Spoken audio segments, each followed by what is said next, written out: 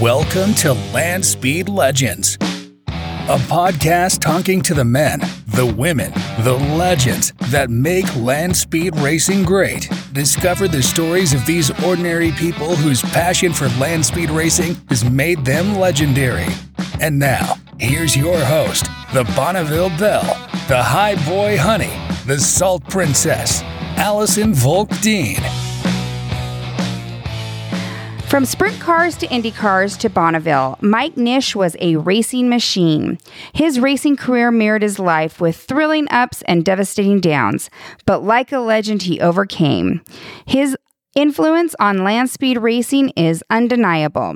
He entered the Bonneville 200-mile-an-hour Club and 300-mile-per-hour Chapter in 1996 with a speed of 304.700 miles per hour. He had many records and runs that excelled that speed, including a top speed of 412 miles per hour. Today, we celebrate the legendary Mike Nish. Okay, so we're going to be doing this one post-mortem of Mike Nish. Now, I originally went up to Mike probably maybe a month before he passed away and asked him if he would want to be on the podcast. Right. And he was so humble. He was like, I just don't think I'm legendary enough. And I'm like, well, yes, you are. Right. But it's not level. There's levels. I mean, everybody's legendary out there that's pushing the limits, but he definitely was pushing the limits on everything he did. It seemed like Mike ran wide open. That's right. His entire life, which is probably why at 62 he's not here, right? Yeah. But he loved every minute. Yep. Yeah. While he was here. Yeah. So this will be awesome because this is going to, I'm going to put this out the week of his celebration of life that we're going to have. So I think this is just a great little way to add to the celebration of life, to talk about the legendary Mike Nish, which I wish I could have got to do in person, but I have the next best thing. I have this is going to be way better. This is going to be the real story. Yeah, that's right. Yeah, right. We don't ever want to talk about all the bad stuff we do. But but now it's the patriarch of the family. Yeah, there I'm you the go. oldest one standing. That's the deal. So we got the legendary Jeff Nish here to talk about the legendary Mike Nish. And so we're just going to start with just the beat like we do with all of them. We're going to start with the beginnings and Mike's beginning love of all racing, including Bonneville. But go ahead and just tell us where he started out. I mean, again, I talked when we were discussing in my podcast, was we grew up in the race car shop. I mean, that's all we knew as kids. And when Mike was 12, he got a job out of Ford Motor Salvage for Ed Monaghan. And he would go out and strip parts off the cars. But his whole goal was to get Ed to build him a mini stock. So when he was 14, he started driving mini stocks at Bonneville Raceway. And his rookie year, he was Rookie of the Year and won the championship. So I was thinking about this as I was watching our little kids at the go-kart track 2 weeks ago. Yeah. And we had 5 years old to Brady's 36. Yeah.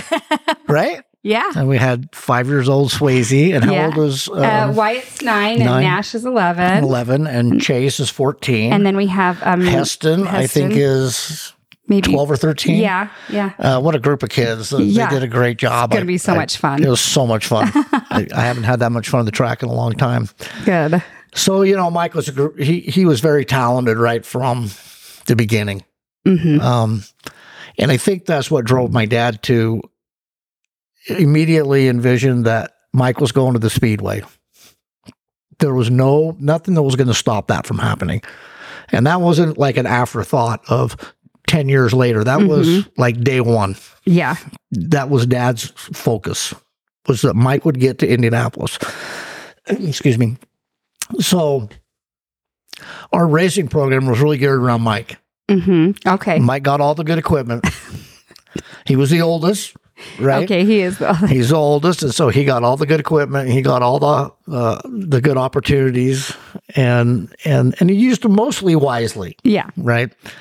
So when he started running sprint cars would have been about 1975. Okay. His first sprint car attempt, he forgot his leg. We had like leg things to hold your legs in place, and he'd forgot his. So as you're going through the corner, his legs were flopping around in the car. So he decided he was going to take his belt and tie it to the roll cage and keep his leg up against there. Well, one of the crew guys, considering the crew guys were all 16, right? Somebody forgot to latch the fuel cap down. Sounds familiar. And when Mike went in the corner, the fuel cap came off and the car burst into flames and he couldn't get out. And it burned him severely. I mean, it took months for him to heal from that. But that didn't deter him at all. I mean, he just was waiting for the next. And he was 16 at this time. 16. Wow. So then he got another opportunity to drive Bill Chipman's car. And he ran a few races, I think, in between him getting burned and him flipping one out of the ballpark at Bonneville.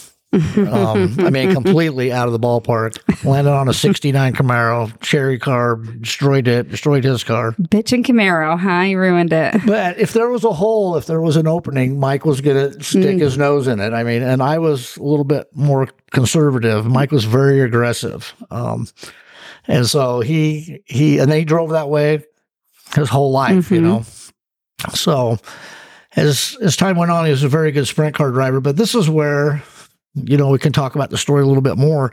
Keeping in mind, we were 16 years old, 17. We were traveling around the country with our dad, Butch Pease, Cease McRae. In other words, we didn't have a lot of parental oversight, right? And TJ was with you too, as well. TJ, so and then all of our buddies were the crews. Okay, and right? All three of you were racing at the same time. Yeah, so there'd be 3 adults and 10 of us kids, right? Well, the track promoter sometimes would bring beer down to the pits after and like, hey, you guys did a great job, and we'd go, hey, thanks, and so that just became part of it. We were just drinking beer, chasing girls, racing cars, right? Sounds kind of dreamy, actually. I'm sure for some guys. And so, I think that's where Mike had a very serious addiction to alcohol his whole life, from the time he was a teenager until he died, and so we'll kind of touch on that as we go. It was there were some high points of his life, but there was definitely some really, really, really low points. And I think it's important to talk about that because I'm not ashamed of it as family. It's part of Mike's story. Yeah, it's a great part of his story, actually. It's just a part of his story. So Dad was, he was solely focused on getting Mike to the Speedway. So in about 1980, Mike would have started driving for other teams. 88, about 80. He drove for Don Edmonds back in California. He drove for, trying to think of the other team, but he was driving CRA, right? The California Racing Association. Okay. And he lived in California. Dad moved him back there when he was maybe 19. Wow. And that's what Mike did. He worked at the race car shop, building sprint cars during the day, and he raced on the weekends. And he did good. He did very well in that time. But again, not a lot of oversight, right? So he kind of had a free reign to do what he wanted and hang out where he wanted. And so as time goes on, he gets really good at sprint car racing. So the whole family, we went in 1982, right? We went to South Africa. And that was kind of Dad's, I'm retiring. No, he didn't say I'm retiring. He said, you guys, when we come home from here, all you need to get your own ride. I'm not supporting you anymore in this. I'm not paying any more for this. We left all the race cars there. And Mike kicked butt in South Africa. And this was sprint car racing in South Africa. Yeah, he killed it. I mean, I can't remember. I think he had 7 wins. Wow. He killed it in South Africa. How long were you guys there for? 2 months. 2 months. Wow. And we just would travel. We'd race on Thursdays and Saturdays, different tracks, and we'd move from one town to the next. And so we just traveled over. I've heard you talk about this, and I didn't realize it was 2 months that you were there. That's crazy. So my dad did that since 1972 was the first time he went, and until 1980, he went every year. Wow. For 2 months. I didn't know that. So Mike just killed it. TJ was 14. We had to get him out of school. We had to get him out of school to go. It was quite the deal, but it was a lot of fun. And so when we came back from South Africa, it was like, okay, everybody's got to get your own stuff going. And so we did. I started driving for Kent Noley. Mike went back to California, went back on the CRA circuit, and was doing well. Then he got to go to South Africa before the Indy Car era. He got to go to South Africa and run Formula Fords and Formula Vs, Formula 2, and Formula V. Okay, he got to run in South Africa at Kailami, and that's where he got his FIA license. So he had an FIA super license. He could have gone to run Formula 1. Wow. At that point, he had the licensing to do that. So.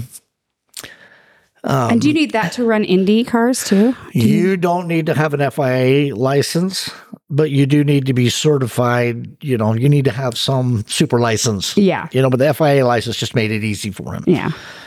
So he crashed a couple cars there, nothing too serious. But one wreck that he had was in a midget.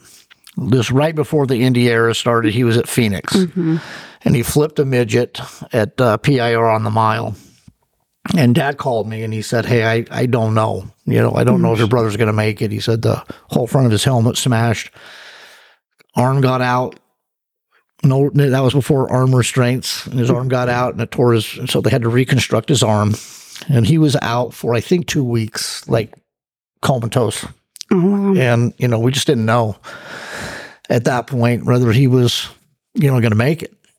And I really wondered if that would be the end of his driving career, but no, not for Mike. Didn't even phase him. So he continued to, just work hard, sprint car racing and drinking. Wide open. So on he both. worked wide open on both of those. And so what year was that crash? So the crash in the midget probably would have been about 1985. Okay. 85, 86. In 1987, he was actually the first time he went back to the Speedway. So he had a deal with Dick Simons. They go back. Now, I wasn't going back, but Dad was staying in, Indianapolis because he was overseeing, making sure this deal was going to happen. Mike had worked for Dick for a year in the shop to go race the car. And they get to the Speedway, and Mike runs the car through rookie orientation, and then he runs it all month. This is back when it was a month-long production. They started on the 1st of May, and they ran until the 25th, So he was on the track. He had a ton of miles on that car. He did all the hard work, right, to get the car up to speed. And the day before qualifying, Raul Bozel shows up at Dick Simon's office with a case full of cash, rolls in, Mike's out. And I mean, there was a lot of discussion at the track about Sue and Dick. Yeah. Because they had a contract, they'd paid the money. That spent time. Was required. They spent all the effort and time to get there, and it was tough. Yeah. So I was reading my dad's biography, and he talks about that moment. They're standing outside the garage. Mike had pushed his toolbox out. He had his helmet and a driving suit sitting on top of it. And, everybody's pretty bummed, right? I mean, the walk of shame kind of. It was really it was like a bummed deal, Yeah. And Dad's standing there, and AJ Foyt walks up and doesn't know my dad, and he says, hey, where's that Nish kid? And my dad says, well, he went out to his car, went over to one of the other garages to get something. And he goes, but I'm his dad, I'm Terry. And he shook his hand, and Foyt says, well, just tell him to roll his toolbox and his helmet and his stuff over to my garage. I got a ride for him. Crazy. So you go incredible. From this, you go from this low of, oh my gosh, we just lost our deal, and you only get one of those usually, right? Yeah. You get one opportunity. I had one opportunity with Don Vesco. And I got my license for kart with Don. And it never materialized. Yeah. The race never materialized, So you only get these opportunities are hard to get. Yeah. So, think about basketball. There's how many teams? 32? Yeah. How many players are on a team? 20? Yeah. Indy, there's 33 guys, period, right? There's not 33 teams with 10 guys on each team. There's 33 spots. So Mike gets back, rolls over to Foyt, but he has to go back to Houston. So he moves to Houston to work for AJ with the commitment he'll drive the following season. So he does that. They get to the speedway. He's killing it. I mean, he's fast. Car is super, super fast. And he's out qualifying. And I'm standing next to the block where AJ's standing. And AJ's on the radio with Mike. And Mike turns a lap like 222. And Foyt tells him 216.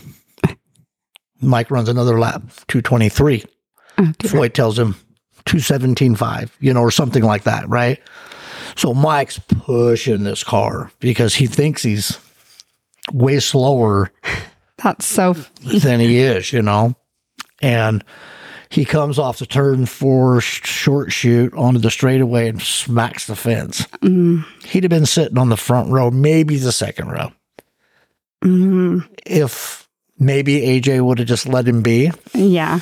And let him run his laps, And actually, AJ apologized to my dad after and said, I probably pushed him too hard, And then he fired him. Yeah, that's how it goes, right? You busted my car up, you're fired. So we do another walk of shame, and we roll out of Foyt's garage. And I can't believe his luck. The machinist union, the owner, the Andy Kanapensky, the chief guy for the machinist union, catches Mike out in the parking lot and says, I want you to come drive for us. And I'm like, are you kidding me? Right? This is kind of like a day in the life of Mike, right? Like it's these highs and these just lows. highs and these lows. And all these opportunities and missed opportunities. And so the machinist union, Mike rolls over, and I don't want to take too much time because I want to talk about Bonneville. Yeah. But take your, you got it. There's no limit. He goes to work for the machinist union, and they bring a car to the track the next year, which would have been 87, I think, 88. Anyway, the car is not fast. It's a year-old car. It's just not going to get there. So here we are. It's the last day of qualifying. We're standing on the wall, and Mike's just sitting on the wall like, I don't even know if we planned on going out. He was in line to qualify, but I don't know in his mind if he was even going to. So AJ Foyt comes riding his bicycle down the pit lane, and he pulls up to Mike and he says, it's too bad you work for these guys because I got that Chevy ready to qualify. He's like, you fired me. And I'm sitting here again going, are you kidding me? And the owner of the machinist union says, AJ, take him. This car, we're not going to get this car in. It's too slow. So, boom, we go into thrash mode, right? Mike runs down to the garage, changes driving suits into an AJ Foyt, which he still had from being fired before, right? He hadn't turned it in yet. Hadn't turned it in. So he goes and changes his suit, comes back out, gets in line. They push the car up. You got to go through inspection. They roll him up. He goes through inspection. They start the car. They roll him off the blocks. They start it. The guy's got his hand up holding him back. It's like 5 minutes to 6. And at 6, the gun goes off. Qualifying's over. If you're on the track before the gun goes off, you can qualify. So Mike's sitting there, and all of a sudden I hear the guy puts his hands up to his earphones, and he goes, there's rain in turn 1. And within a minute, it was just a torrential downpour. So Mike's sitting in the car, it's running, and you hear the gun. Another year. Oh, yeah, gone. Shot. So now remember, me and TJ are sitting back here. This is a sport of families. Unsers, Andretti's, Laziers. When one brother gets in, generally you guys are on the sideline, rubbing your hands together. the other kids are at least there's opportunity. at least an opportunity comes, you know. So we're working our butts off, doing our sprint car stuff, doing our, you know, building our resumes, hoping that Michael just bust through that barrier, you know. So they have the later in the year at Phoenix, Mike goes back to the machinist union, goes to work after Indy.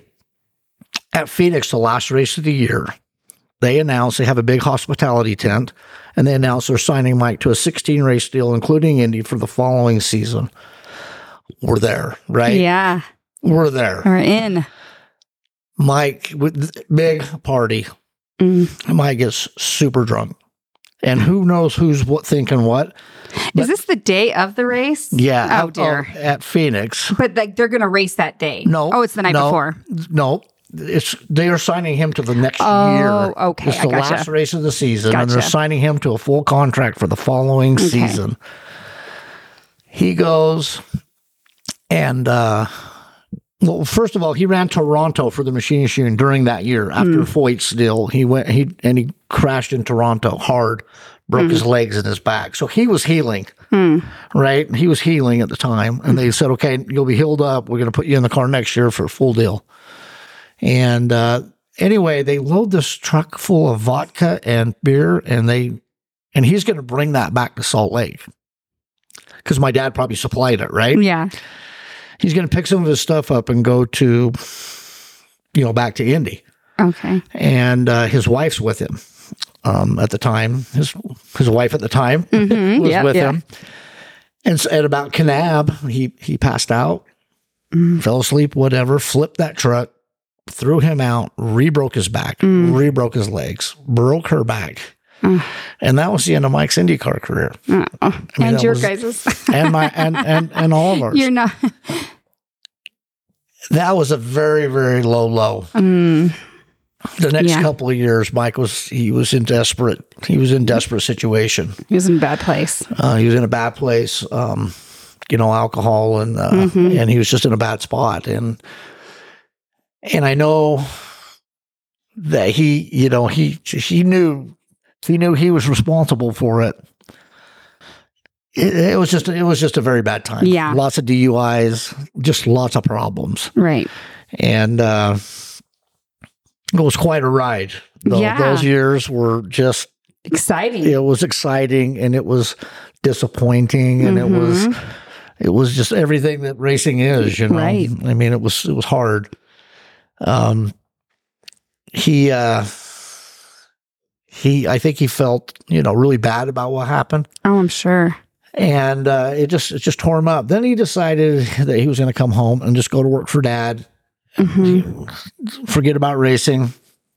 You know, he's just going to get his life together. So he did. He came home, went to rehab, met his wife, Lori, had 2 kids, and he starts on a 25-year journey of sobriety. Yeah.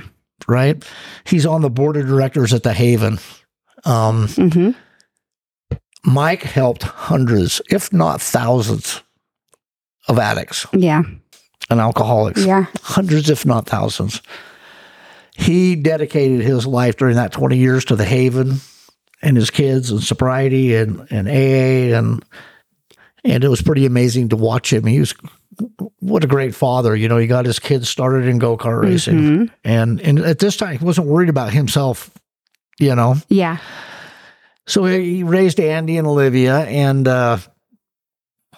turned Andy into an animal. Yeah. I could not believe watching him race last week. Yeah, that was the first time I've ever seen him race. It was amazing to watch. I've only seen him a few times, and that kid could drive. And I was pretty shocked, actually.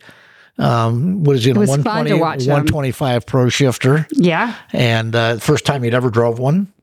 Brand new kart, and he finished second. And I mean, he put the pressure on Mike Beanie the whole time, and so it was good, you know. But so why he couldn't help himself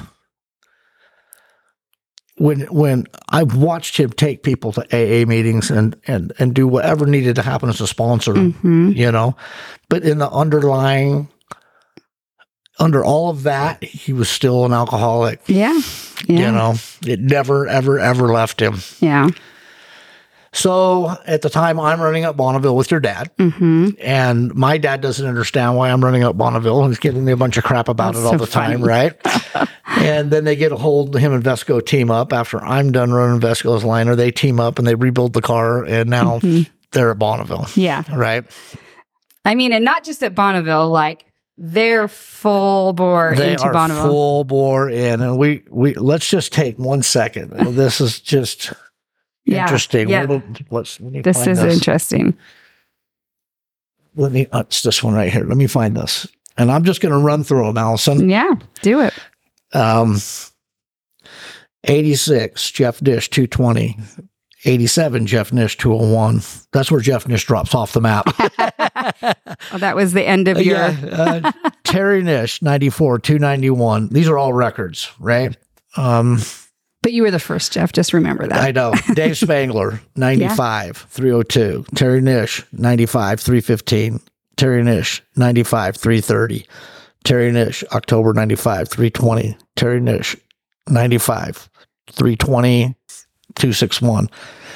Now he's switching classes, right? Yeah. And doing the FIA and the LSA records. Terry Nish, 96, 289. Just keep going up, up, up, up. Terry Nish, 96, 300. Terry Nish, 96, 304. Terry Nish, 97, 322. Now Mike kind of takes over the car, right? Was Mike involved at this point, though? Yes. Okay. Yeah. He just started Dad racing. was driving. And this was when Dad was starting to get sick, right? He was starting to have his lung issues. Yeah. So Mike Nish, 96, 304. Terry Nish, 97, 322. Mike Nish, 97, 328. They let Jeff drive again, 344. Just saying. Just saying. TJ Nish, 332. So that put all four of us in the 3 club. 3 chapter, yeah. Up in the 3 chapter. So Terry Nish, 98, 338. June of 99. Terry Nish, 231. Terry Nish, 99, 272. Mike Nish, 99, 276. Mike Nish, 01, 344. Mike Nish, November 1, 01, 269. Mike Nish, 02, 331. Mike Nish, 02, 244. Pam Curtis, 03, 387. Jimmy Wysong, 03, 310. Mike Nish, 04, 369. Mike Nish, 04, 377. Mike Nish, 04, 377. Mike Nish, 2010, 285. Mike Nish FIA, 2010, 285. And then Mike Nish in the AA at the FIA shootout. Yeah. He ran 412. Ooh. Didn't back that up. Yeah. But that was the fastest one way. It was 412. So all the records averaged together were 302.395. If you just do the family records, 348.294. That's crazy. So during this period of time, Mike's sober, and he's like a fighter pilot, right? Yeah. I mean, they're sticking him in that car, and they're just changing motors out, and he loved land speed racing, loved it. It's sad now. I go to the shop. It's a little sad. Yeah. I go down and I go in, especially if I'm by myself, I go in and the car is sitting in there, and I'm trying to figure out, what are we going to do? Yeah. Andy's gonna drive it in August, and we're gonna go through the C record, which is Vesco's record, and I think it's 332, 336. But so Mike breaks all these records, right? Then my dad passes away. Yeah. And he immediately falls off the wagon and starts drinking again, and drinks so hard that he was almost gone. Mm-hmm. And he had to go to jail, and so we had to go get him. Yeah. And I mean, it was hard to see. At his house, he was almost gone. Yeah. We took him to the jail, and I told the jail, I said, look, he's going to detox, and it's going to be ugly. You guys need to keep an eye on this. And they didn't. No. And so they let him lay in there for 2 days, just in agony. Yeah. Until one of the inmates went and finally said, you guys better go do something or he's going to die in there. Right. And so he took and alcohol, and I think benzos and alcohol are the only two drugs that you can really die from detoxing from. It was bad. So that was dangerous. They moved him to the hospital, and they finally got a hold of me, and I got up there, and he looked horrible. And I think they thought he was a homeless guy because the jail had brought him in. Yeah. And I walked in there, and he's got this wound on his leg, and it's all bad, right? And I'm like, why are you guys not taking care of this? And they said, well, we can only do so much because he's from the jail. And I said, hey, he's got money. He's got insurance. And they're like, he does. And I'm like, yes. Please. He's got insurance. Oh, dear. So Christmas Eve, I get a phone call from the hospital, and the doctor tells me, hey, you need to come and get your brother. And I said, I can't take him. He's got to go back to the jail. And the doctor's like, no way. He cannot go back there. You need to come pick him up. I'll call the jail, and I'll make sure everything's clear. So he moved in with Mel and I. And I mean, my sweet wife, to her to open her door. Yeah. And folks, it was bad. It was ugly. Yeah. And so Mike moved in our house. And for the first 2 months, it was just getting him to understand what happened. And he thought he'd been in an automobile accident. He had no clue what had happened. Yeah. And so we started down this path, right, of getting him healthy. Yeah. And it was a path of redemption. Like, he was on it. He was on it, man. I mean, he looked so good. And he got his horse. Yeah. And he would go down to the barn every day. It was race cars and horses. That's all that mattered, And he was as happy as I've ever seen him. And I truly believe, but you don't ride that hard. You don't run that hard that long. Yeah. Without wearing your body out. And I think that's what it was. He just, he didn't want to get too old. He didn't want to be an old man. Yeah. He watched my dad die and took care of him. He didn't want to go like that. And so he just wore himself out. Yeah. And interesting though, during that period of time, during that 2 years that he lived with Mel and I, him and I had a lot of long talks. And I held him responsible for Indy. I did. It's probably good for him. I forced him to finally go, yeah, if I wouldn't have been drinking and I would have been paying 100% attention to what was happening, that probably all would have came out differently. Yeah. And I just wanted to hear him say it. Yeah. It's probably a relief to him too. Like, yeah. got that off my chest. Got that off my chest, So he was a great driver. Yeah. He was a great dad. He was, as brothers 5 years ago, I wouldn't have given you the time to do this today. Yeah. We just weren't in that place, And I guess that's a lot of, me feeling like you had all the opportunities and didn't seize it. Yeah. And him feeling like, I don't know. But once we were together for 2 years in my basement, right, it was like we hashed out our childhood. Yeah. Like, I did not grow up with the same father you grew up with, and those things, we just had to hash through that. And him to go, he didn't understand it. Yeah. He didn't understand my relationship with my dad, and his relationship with my dad was two completely different things.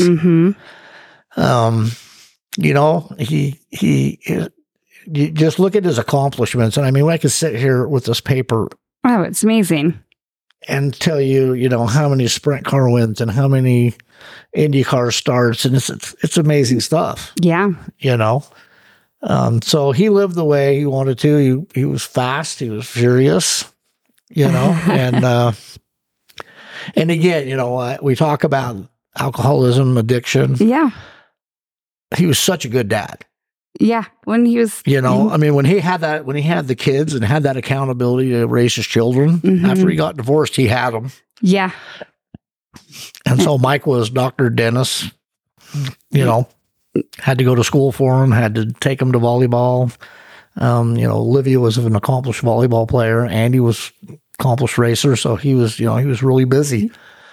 And, I love him now. It really took me, to get back together to really say that. Yeah. I mean, I really miss him. I really love him. And I go to the shop and it makes me sad, Yeah. It really does. It makes me sad. I love that you had the opportunity to rekindle your brotherhood, I guess, because I think that was important. I mean, it would have been, it could have ended it could have ended another way looking at him. I wished everybody had that opportunity. Right. Right. I watched Mike take care of my dad when he was passing away. Mm-hmm. When Dad was really sick, and I would go down and do stands. Mike would say, "Hey, I need a break. Can you come and do a day?" And I would go down, and I couldn't connect on the same level, that Mike had with my dad. Mm-hmm. I loved him, but I just couldn't connect on that same level. When Dad passed away, it was heart-wrenching for him. Yeah, they were very close. Very, very close. And it was heart-wrenching for Mike. Yeah. I mean, it was, so I say now they're together. Yeah. They're raising hell in heaven. And if there wasn't a racetrack, there will be. There is now. Coming soon. There is now. But land speed racing was, it's funny because we have all this history. Mm-hmm. I was telling you before we started that I'm submitting my father's bio for, what do you call it? The Hall of Fame. Consideration into the Sprint Car Hall of Fame. Yeah. And I think he totally deserves to be in there. I mean, all the work he did in South Africa and in the Western U.S. to promote sprint car racing. I mean, he definitely needs to be recognized. At least considered, Yeah. And but as I wrote that bio, and I said, it amazes me the amount of stuff that our family's been able to do, and how fortunate we are that we always had the businesses to pay for it. And going to South Africa, and and I went to South Africa as a team captain in '87. So I went in '82 with Dad, and in '87 I went over as a team captain and took 3 drivers and my wife. Yeah. We got to go spend another 2 months. It's pretty amazing. We're very fortunate. We're very blessed to have the opportunities we had, and now we're going go-kart racing. We're going to keep it going. We're going go-kart racing with this new generation of drivers. Yeah. And they're pumped up. They're excited about it, right? They want to be like their dads. Yeah. I could see the 2 weasels wanting to be like their dad, right? Mm-hmm. And go to the Salt Flats and get in the 200-mile-an-hour club. So I think we've done okay, Allison. Yeah, I think so. And it is a generational thing. Andy's going to be racing, and I know Olivia's raced before, and I don't know what her aspirations are in anything else besides that, but she's definitely has raced. She raced the Roadster, right? She had a lot of talent. She raced the Roadster and she raced go-karts. I think with Olivia, my dad was very serious about racing. If you were racing for my father, you better have some pretty thick skin. Yeah. Yeah. Right. Because if you did something wrong on the track, you knew about it when you came in. Yeah. And I think Olivia just didn't like all that pressure. Yeah. I don't blame her. It was just too much for her. Yeah. I think she liked the driving part. She didn't like the excel, you're going to excel. Getting your ass shoot out part. Right. That's, I don't blame her. Oh, the stories I got on that. I remember one night at the pits at Bonneville Raceway, Mike got mouthy with Dad, and Dad reached in that mini stock and yanked him out. Just yanked him out of there. And that was the Nishes in the pits. Welcome to the 70s in circle track racing, right? Yep. Oh, man. So were there any other stories that you have about, or something like that where it's racing, circle track racing, or that you can tell? we if you've ever seen it in the pit, like a 60-year-old kid fighting his old man, or the 2 brothers, like rolling in the dirt over you hit me and put me out. I'm waiting and for it. And that was us. Our cars were all in the shop, right? So there was 4 sprint cars in there. One night I came in and my car's jacked up. And I'd been on fire, right? I'd been on fire. Car was hooked up and things were good. And I come in and my car's jacked up and the torsion bars are pulled out of it. And I'm like looking around, what the heck's going on? Mike comes tooling through the door with the torsion bars in his hand. And I said, hey, what are you doing? He goes, Dad told me I could take those torsion bars and put them in my car. I was like, hell you what the hell, you know? There might have been a little brouhaha that Yeah, night. I can imagine. TJ in Africa, I mean, he's 14 years old, right? We're going to the wineries and we're sitting down on the veranda.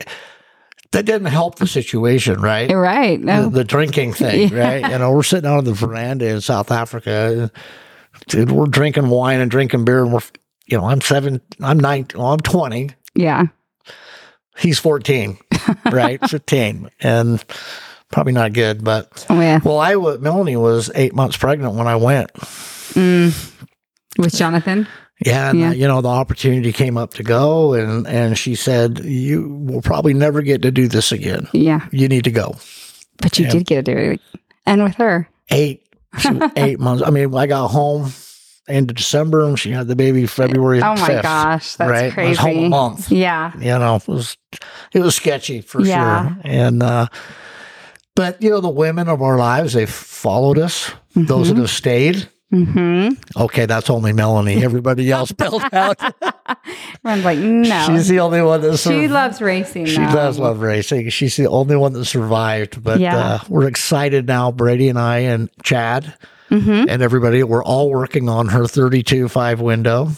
So we'll have it done hopefully for August so she can drive it to the salt and be her little get around. That'll be her reward for dealing with all you guys. Dealing with all of us, yeah. So, but that record, your guys' accomplishment, I was thinking about that when you were saying those records. I don't think there is a family, I can't think of a family that is faster than you guys that has that many people in it. Is there anybody that is in the 300 chapter that has 4 members in it? I don't think so. I mean, yeah. I think there's three, but not 4. Yeah, because you got the Hammonds, and they have 3 in there. And I could be wrong, but I was trying to think, and I couldn't think of. I think you're right. I mean, there might be one, but I can't think of them off the top of my head. But when I was kind of preparing to see it, just today, I sat down and thought, I better look at some stuff. To have a family average of 348 That's over incredible. 30 records. Right. At Bonneville. And there's been a big stint that we haven't had any records because they were trying to get that double A. They were trying to go after Summers' record, right? The 409. Yeah. And they chased that for probably 2011 through 2000 and now. Yeah. They were running those big motors, and Mike had some very, very scary rides. I don't know if you remember the one where the car would get upset, like at speed. It would just take an attitude change on him, like at 400 miles an hour. And the car would what we finally figured out was that the frame was twisting. Oh. Because of all the horsepower. Yeah. The frame would twist. It would bite in on the left side, and it would just shoot him. It would just shoot him off to the left. Yeah, I remember that. And you're right. He came through the return road. At the end of the pits, right? Pretty much. Through the end of the pits, through the return road, no shoots out. Him just trying to gather the thing up. And I think probably happened before he knew what was going on. Yeah, that's when SCTA came in and said, "You're not running this car again until you figure out what's happening." Which, rightfully so, yeah, right. Tom Birkeland came down and spent some time on the car and got it. Yeah. Where it goes straight again. Of course. So. With a lot of information and a lot of work, I'm sure, to get it straight back. Tom told my dad, Terry, don't call me. You either do what I tell you to do or don't call me again. Yeah. You know what I mean? Either you do the things I'm telling you now or don't call me anymore. Yeah. I don't blame him. It was probably a laundry list. I think he might add, and I won't be to the funeral. I think that's that sounds very Tom-like. I think that's kind of where that went. So yeah, that was a scary ride. Chutes didn't come out one time at 380, and he went all the way down into the mud. 2 360s in the mud. Wow. Gathered it up, got it straight. Took like 2 tow trucks and like 200 feet of line or cable to get out to him and hook him and pull him back in off the mud. Is he the fastest member? Is he your guys' fastest? Of all of us? Yeah, of all of you. So I always thought it was me, but I got to tell you, that's not true. My fastest two-way was 344. Mike's fastest two-way was 377. How fast was Pam's, did you say? Who? Pam? Pam got into the club. She did not go 300. Pam went 287. Okay. Sorry, I thought, I heard Jimmy Wysong went 310. And what did TJ do? And TJ ran 332. And your dad, did he get in the 2 club first? The 3 club? No, did he get in the 2 chapter or did he Yes. do it first? Okay. I did first. Yes, you got it first. But when they started running the car. Before he got in the 3 chapter. Dad would have got into the club in 1994. So I got in 86 and Dad got in 94. Okay. Mike got in 97 and TJ got in 97. 97. That's the year I graduated high school. It's a good year. Yeah, it was a good year. That was, so Mike drove in August. I drove the first meet in September. Yeah. And TJ came and drove the last meet in September 97. We got it all done that You got year. all the 3 chapters done in that year.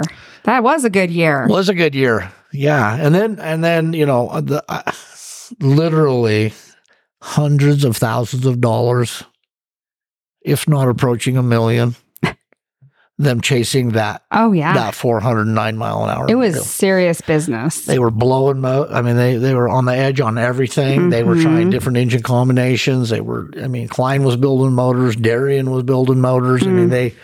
They spent a lot of money chasing that, but never quite got it. They ran 412. They just couldn't back it up.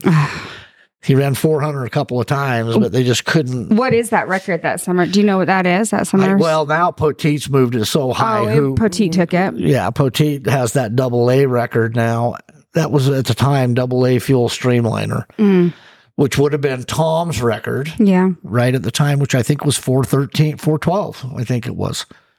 And now Poteet's moved that to, I want to say 480. Yeah.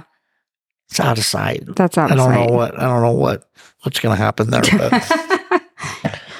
Maybe a 500 chapter hat's coming our way soon. I don't know. That'd be crazy. So we got this year. We're waiting to see what the snow does, right? Right. Whether it melts off.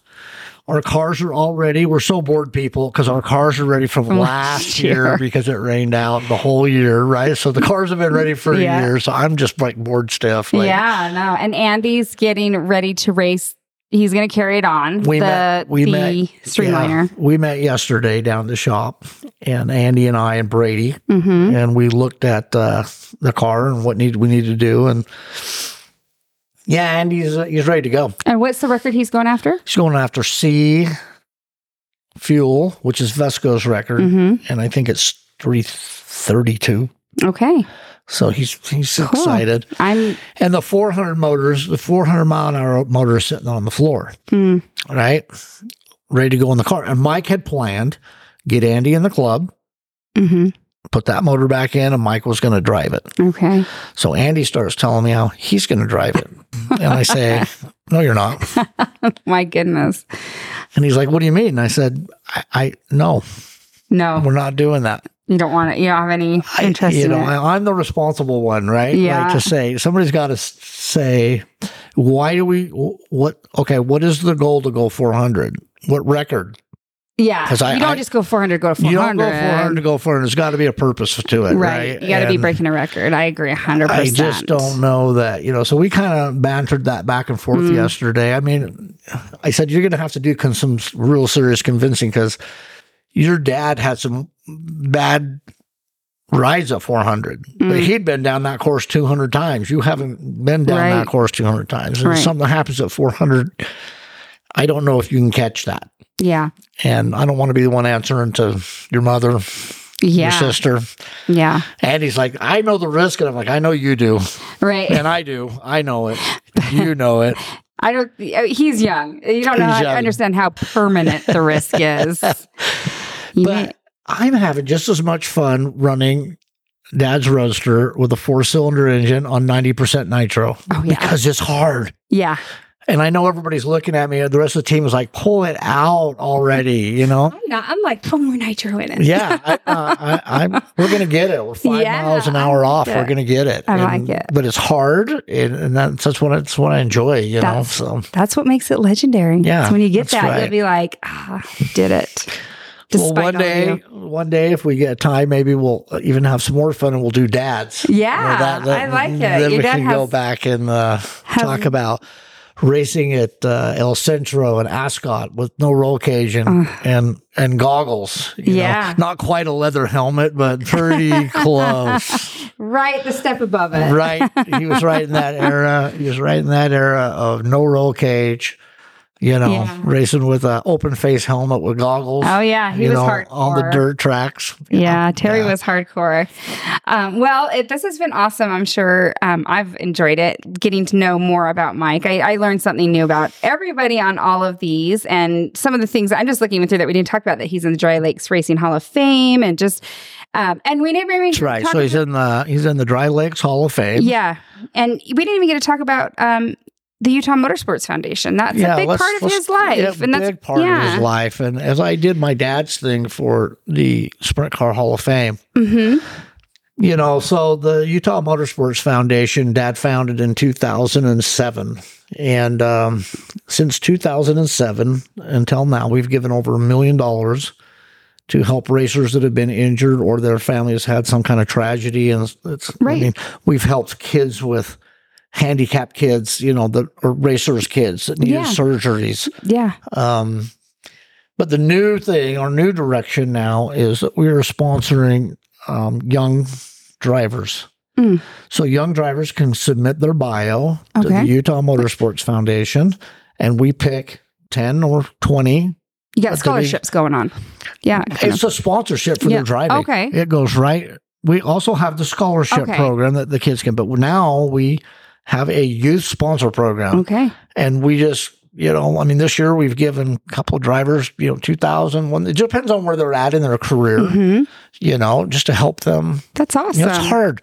Now that you're racing just like with your kids. A lot of money. So here is a check for you for $1,500 for me to sponsor the Weasels. The Wild Weasels. They are very thankful for this. We're very thankful for this. You're welcome. It is like just adds up on like, gosh dang, I thought we had bought the carts and that was the big part. No, it never ends. I should have known better. I know racing. I know racing. I thought cart was smaller, but no, we appreciate that so much. You're welcome. But the Utah Motorsports Foundation, what can you go to for the website? Because you guys do raising by, do you guys still do the auction? We take donations. We're going to do an online auction. We don't do the big one that we used to anymore.